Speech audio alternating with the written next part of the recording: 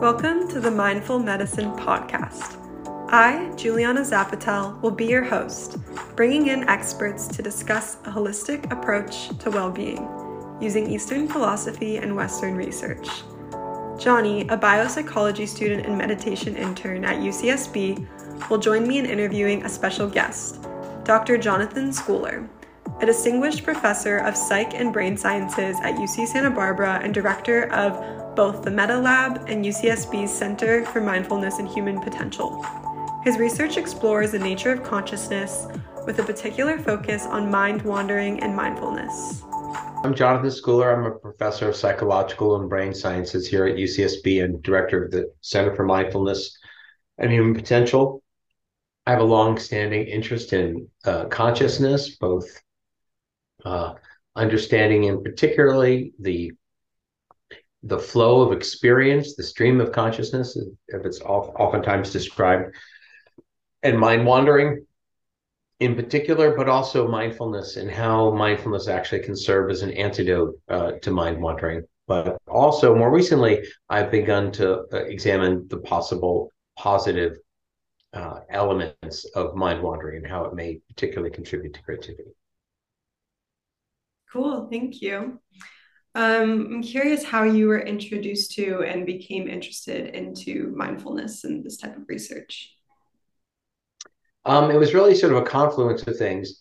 Part of it was my long time interest in mind wandering. When I was in first grade, my first grade teacher began my report card as follows. She said, "When I think of Jonathan, I imagine him at the end of the line, 5 feet behind everybody else, shoes untied, totally preoccupied, and yet completely content." So I've been mind wandering my whole life.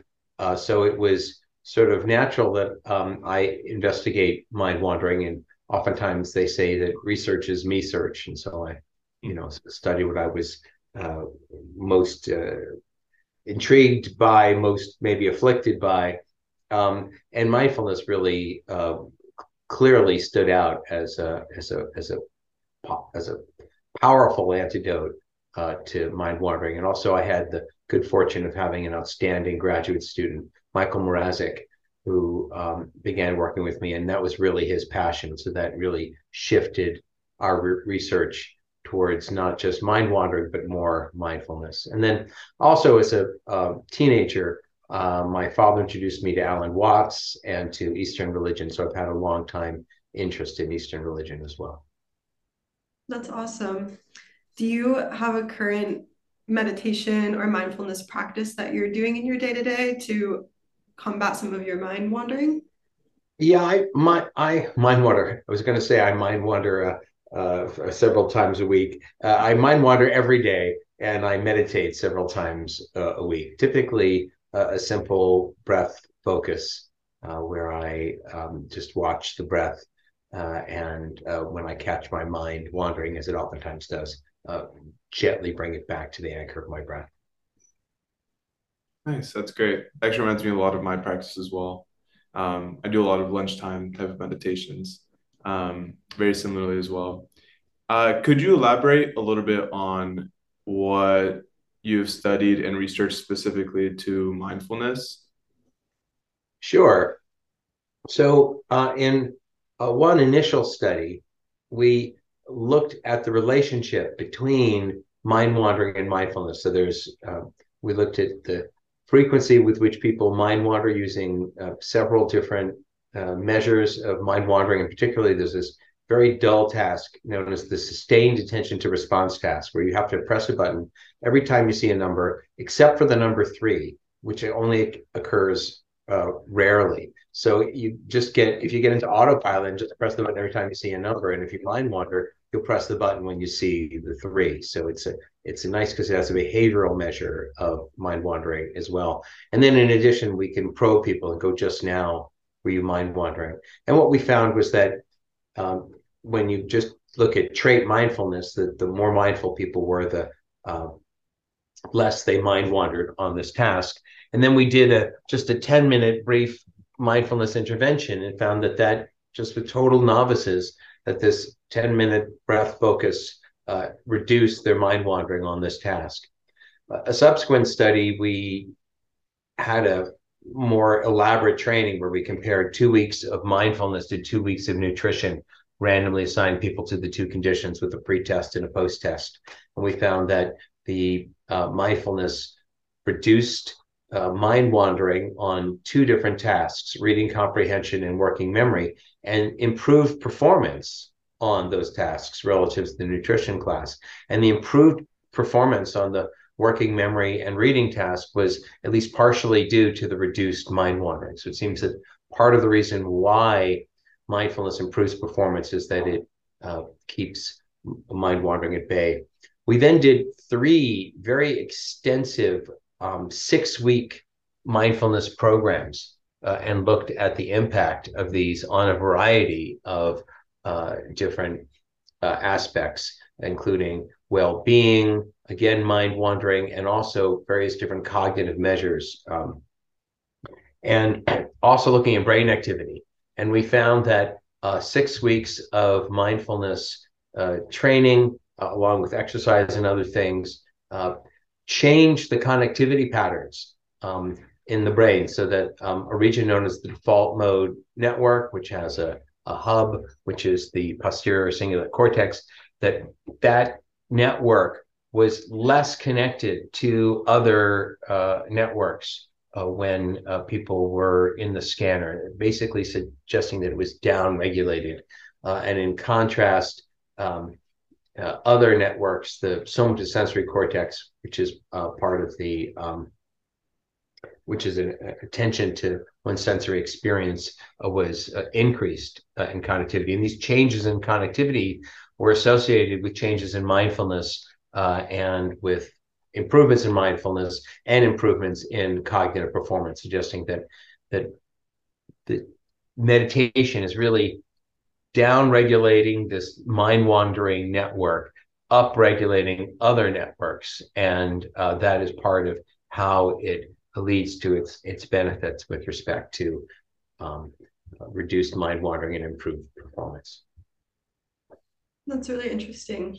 I'm curious how you think your exposure to Eastern philosophy in childhood has maybe contributed to or affected some of your interest in this research or the way that you view the research. Yeah, well, it's made me think about mindfulness not just from the perspective of this can be helpful to living with greater equanimity, but towards really thinking about the nature of consciousness, the nature of the self, the relationship between the brain and the mind, and a whole lot of sort of really interesting, I think, deep questions about how we relate to the mind.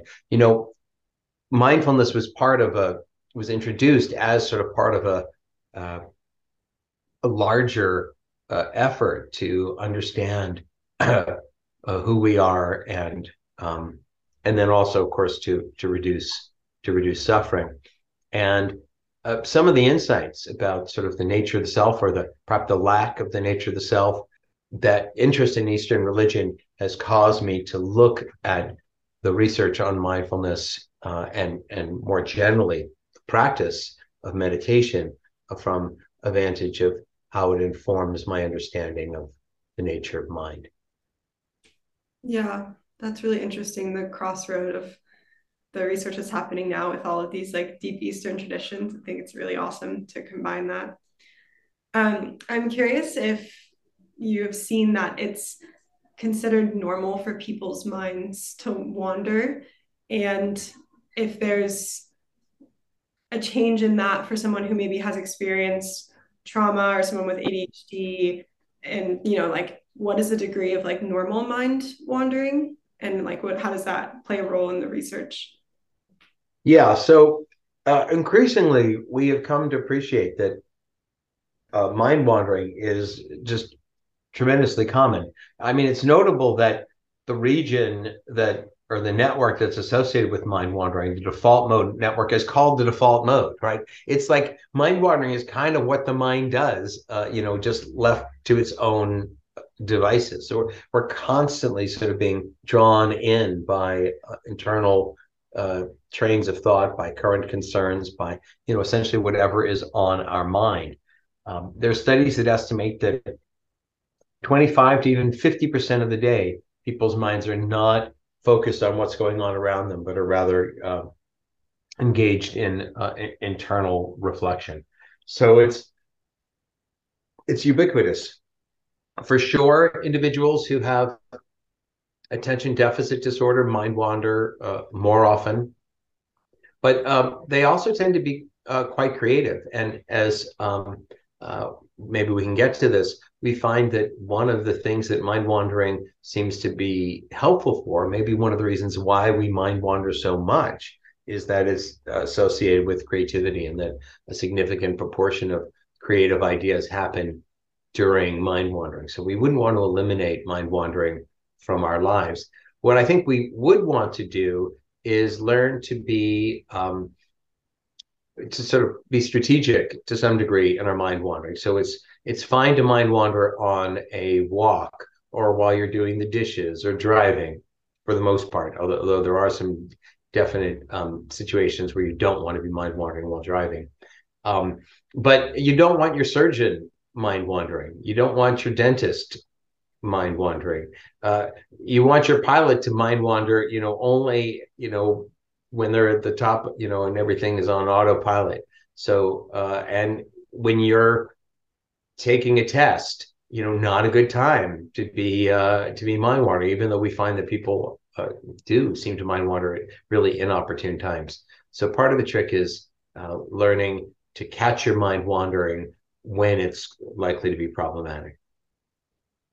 We've talked in past episodes kind of the importance of using mindfulness in even the small daily things, like going on a walk is like a great opportunity to be aware of your surroundings and breathing. And do you think there's some kind of importance to that as well? Because that may help somebody who tends to mind wander in other situations, like lessen that to a degree. Well, I think it's very important to take the practice of mindfulness, which is really developed during meditation, where your number one thing that you're doing is learning to ground anchor your focus, and catch yourself when you leave that anchor, and take that same discipline and apply it in other times in one's life, like when one is taking a walk, or any opportunity one can find to build in a bit of mindfulness. That said, and this I think is really sort of an open question, I think that that sometimes, at least, letting your mind go, on recess, and just like go wherever it wants to go, unchaperoned, without you like feeling that you have to watch it constantly every minute of every day, just sort of playfully letting it go where it wants. I think there may be value to that as well. I think it's possible that in the extreme, mindfulness could be heavy-handed, and that the sort of adding a light touch to it, and not feeling like you have to just dogmatically watch your mind as carefully as you possibly can at every single moment of every single day. But I think this is a really interesting question about exactly how vigilant we should be to be mindful at all possible times, in the sense of tracking where our mind is, and deciding, is this where I want my mind to be, and trying to hold an anchor at every moment. I think it's a really interesting question that I'm excited to explore. And I also think that looking at how that relates to individual differences may be important. I think that, some people, they're just really well suited to constantly be watching their mind, and really just be mindful at every possible moment. My former student, and now research director of the Center for Mindfulness and Human Potential, and also a assistant professor at UT Austin, Michael Mrazek, he is just incredibly disciplined. And every single moment you can just feel his grounded mindfulness, the care with which he, speaks every word, and he's just always very, very present. Whereas, I'm more the mind wandering type. I, still really enjoy just letting my mind just go wherever it wants. And, maybe I'm paying attention to it, maybe I'm not. Again, I still think it's very important to enter in mindfulness, and certainly, for example, in conversations and in situations that demand my full presence, I really try to create that. So I think it's a really interesting question. How often we take our mindfulness skills and apply it in our everyday lives. And I think each person has to figure out the right balance for themselves. Thank you. That was a great response. I feel like I kind of related with a lot of what was being said, and something came up. I'm curious, in stressful situations, has it been shown in research or with your personal experience that meditation or being focused on what you're paying attention to in stressful situations has been helpful before? Yeah, so we found that following our 6-week mindfulness intervention, that individuals were we gave them a stressful situation, they had to do a speech, and we found a whole variety of different positive consequences of the mindfulness intervention with respect to their ability both to manage the stress, so they experienced less of it, and they even gave better speeches. So yeah, mindfulness can be very helpful because it really helps us to catch ourselves when we're engaging in catastrophic thinking and really sort of generating a narrative that's beyond, oh my God, I can't believe this is going to happen, I'm going to do, just wait a minute, that's just the inner chatter. Grounding into that understanding that not to believe everything you think, and when you get into that sort of panic mode, just reckon, there it goes again, my old friend, the scaredy pants, but I know I've got the capacity to do this. And then also learning to reappraise the energy that you feel in challenging situations as your body ramping up to really deliver, as opposed to shutting down and freaking out.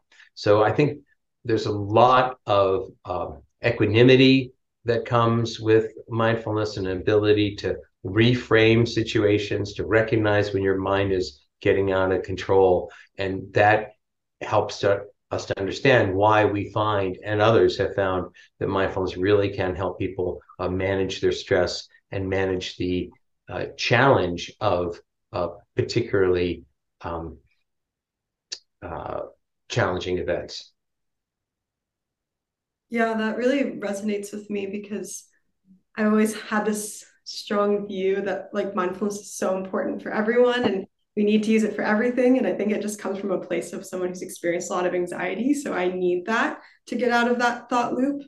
And it's interesting that others, maybe that thought loop can actually be a creative outlet or go a different direction that's not always negative and stressful. So I'm kind of curious if you want to expand and explore that a little more, of some of the upsides to this idea of mind wandering and where it can go.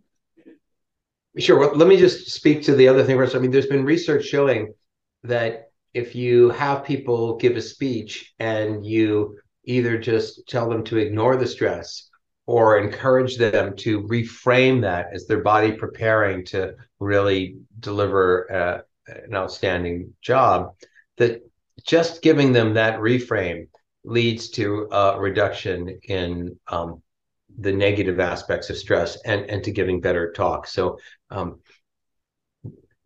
the experience of the sort of the sympathetic nervous system ramping up to get you prepared for something does not necessarily mean that you have to be that's going to be problematic. It can be energizing. It can lead you to really, give it your all and get that adrenaline going. So just recognizing that that experiencing that energized state is not necessarily problematic is important. Now, with respect to mind wandering, basically the idea is that oftentimes our minds will drift away from the here and now. And there are many examples in science and mathematics where individuals report having breakthrough ideas when they were sort of mind wandering. So Poincaré, the famous mathematician, talks about how a major insight about a mathematical formula struck him as he was stepping on a bus. Archimedes described how he came up with a way to calculate the volume of the king's crown while he was taking a bath. And Robert Townes, the inventor of the laser, describes how the solution to how to make a laser happened while he was admiring azaleas. So there are all these examples of situations where people are not necessarily actively pursuing a problem. They're just taking a shower or whatever, and some really important idea comes to them. And we did a study where we asked creative writers and creative physicists to indicate each day if they had an idea and when they had them. We found that about 20% of the ideas that they had, the creative ideas that they had, happened not when they were at their desk, not when they were actively pursuing the problem, but when they were taking a shower, when they were doing chores. And these ideas were as creative as the ideas they had when they were actively pursuing the problem. And it's, how many other things in life do you do as well when you're not even trying to do them as when you're actively pursuing the problem? And we also found that the ideas that they had while mind wandering were more likely to involve overcoming an impasse and more likely to involve an aha experience. So it seems like mind wandering may be especially helpful for the kind of problems that you need to sleep on, the kind of problems that require what's known as incubation. And we've also found that not all mind wandering is created equal. So in a very famous paper that came out in one of the most eminent journals in all of science called Science, researchers Matt Killingsworth and Dan Gilbert, in a paper called A Wandering Mind is an Unhappy Mind, showed that when people were mind wandering, they were notably less happy than when they were paying attention to what they were doing. And we replicated this finding. Again, the way they do this is you carry a smartphone and it pings you just now and asks you just now, were you mind wandering and how happy are you? And we replicated that basic finding, but we also asked them about the quality of their mind wandering. And in particular, how interesting was what you were mind wandering about? And although we found that overall, when people were mind wandering, they were less happy than when they were on task. If they were mind wandering about something they were especially interested in, they're actually happier than when they were on task. So this goes back to little Jonathan in first grade, totally preoccupied yet completely content. I was mind wandering about stuff that I was really interested in, and as an absent-minded professor, that I'm mind wandering about mind wandering. And so if you can find interesting topics that you're really curious to mind wander about, it seems to have a different relationship to well-being. We found that curious mind wandering, people are mind wandering about topics, questions that they have yet to figure out a solution for, that curious mind wandering is associated with creativity. And that, in fact, creative writers are more likely to engage in curious mind wandering on days in which they report having creative advances. So we've called this curious mind wandering mind wondering, and suggest that may be a particularly helpful kind of mind wandering and maybe one that people should try to cultivate. Do you think there's a way to cultivate that through meditation as well? Like I know sometimes for myself in like a deep meditation practice, I go to very curious places or have newfound ideas for things. Yeah, I think so. There is a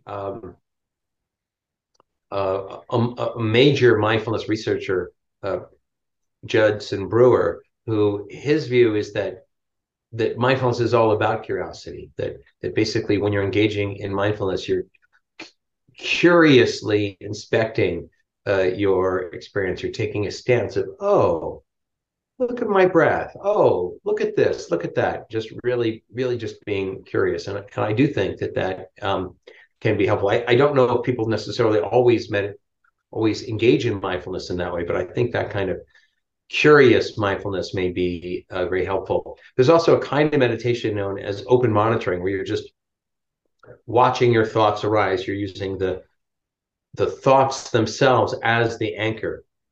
And there is some evidence that open monitoring meditation may be associated with creativity. And we find that it's possible to cultivate interesting mind wandering in actually a very simple way, which is when you are, for example, reading, if you imagine the questions that you would ask, hey, Zen, if you cultivate, sorry, there's a bird on my shoulder and he just bit me, just for those who can't see me. If you cultivate a stance of question asking all the time, even as you're listening to me, imagine what questions you might want to ask. That stance seems to lead to a general interest, curiosity, which then carries over even after the task is over and leads to more interesting mind wandering. So I think mindfulness, particularly mindfulness that is grounded in curiosity, can be very helpful. But I think other things can also cultivate this positive kind of mind wandering, and in particular, just developing a habit of imagining questions. Yeah, I think we've touched a lot on what we wanted to talk about. Thank you so much. I know I'm going to take some of these lessons into my own personal practice, and definitely the creative side of mindfulness. Do you know of any specific meditations that include kind of this creative kind of outlook? You already mentioned open monitor awareness. Yeah, do you know of any others by any chance? Well, I don't know of any others right offhand, but what I would say is that I think that one of the ways to further cultivate mind wandering is to do two things. First, just pay attention to topics that you find really interesting to think about. Podcasts that you enjoyed, a class that you're finding interesting, something you've read, uh, thinking about particular kinds of memories, maybe thinking about gratitude. Find topics that you find genuinely intriguing to think about. And then when you catch your mind wandering, just reflect on, oh, is this a helpful, how do I feel about this as a topic? Do I want to continue it? Or maybe this is a good opportunity to think about black holes or whatever, dreams or whatever it is that you find especially interesting. So sort of creating a mind wandering list of topics that you enjoy thinking about, and then fueling those with reading, with listening to informative podcasts to sort of fertilize those intriguing ideas. I think can be very helpful. And then I think also do open monitoring meditation and watch what ideas spontaneously arise, and maybe you'll discover yet new topics that are helpful. So the two things is, one, sort of creating a list of topics that you find intriguing to mind wander about, and the second is, and this is very related to mindfulness, cultivating what I call meta awareness, which is your explicit knowledge of what's going on in your mind at any particular moment.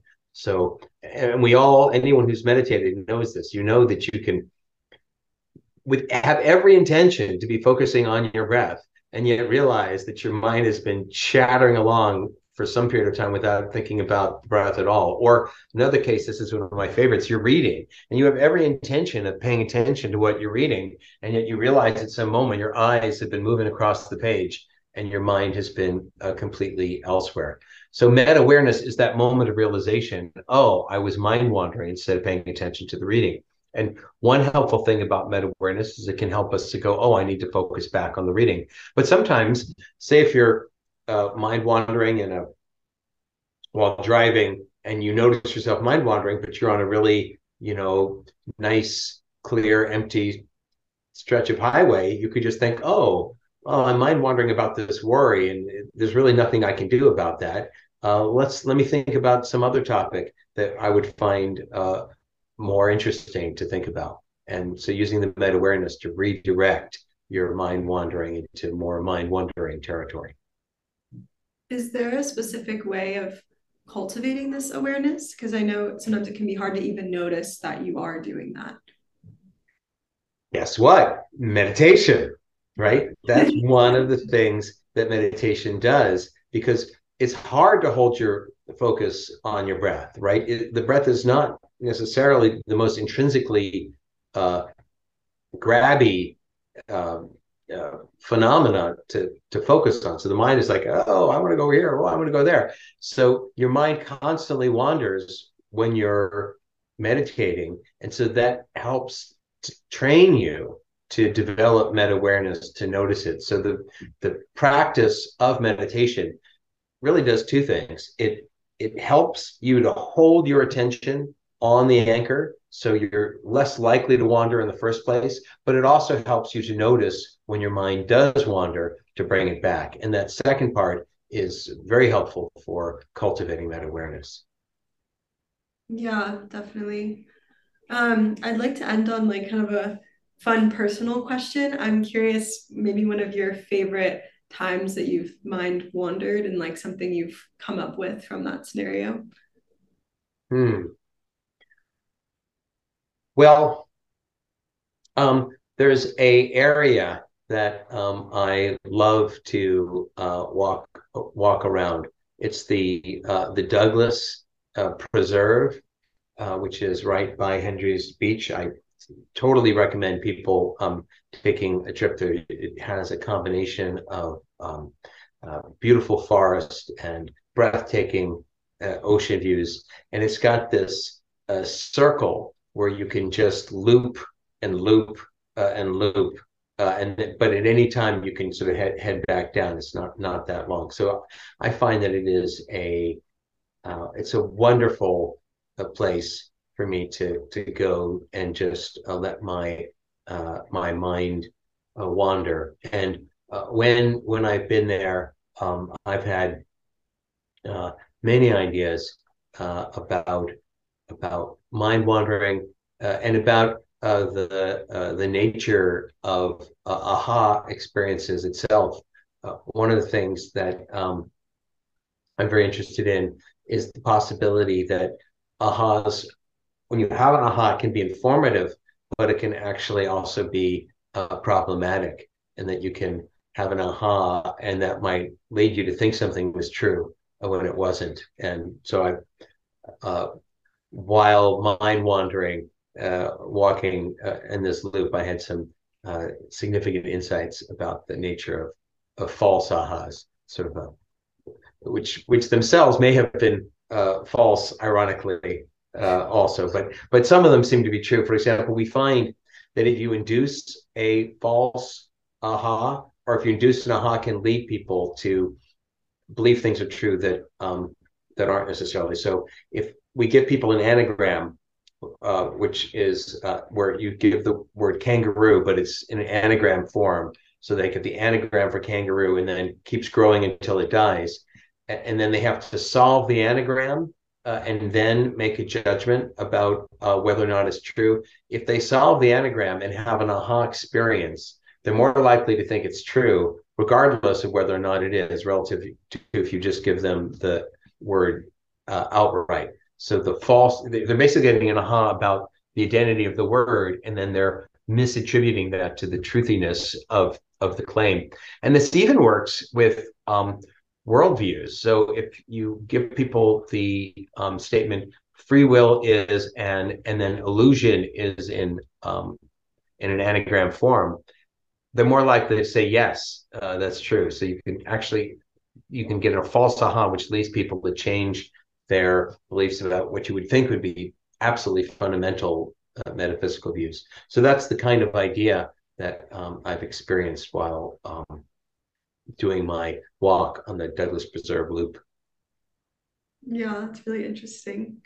Well, those are all the questions I came up with, unless you have anything left to add. No, that was all great. Thank you. Okay. Yeah, thank you so much for joining us today. That was really informative. That was my pleasure.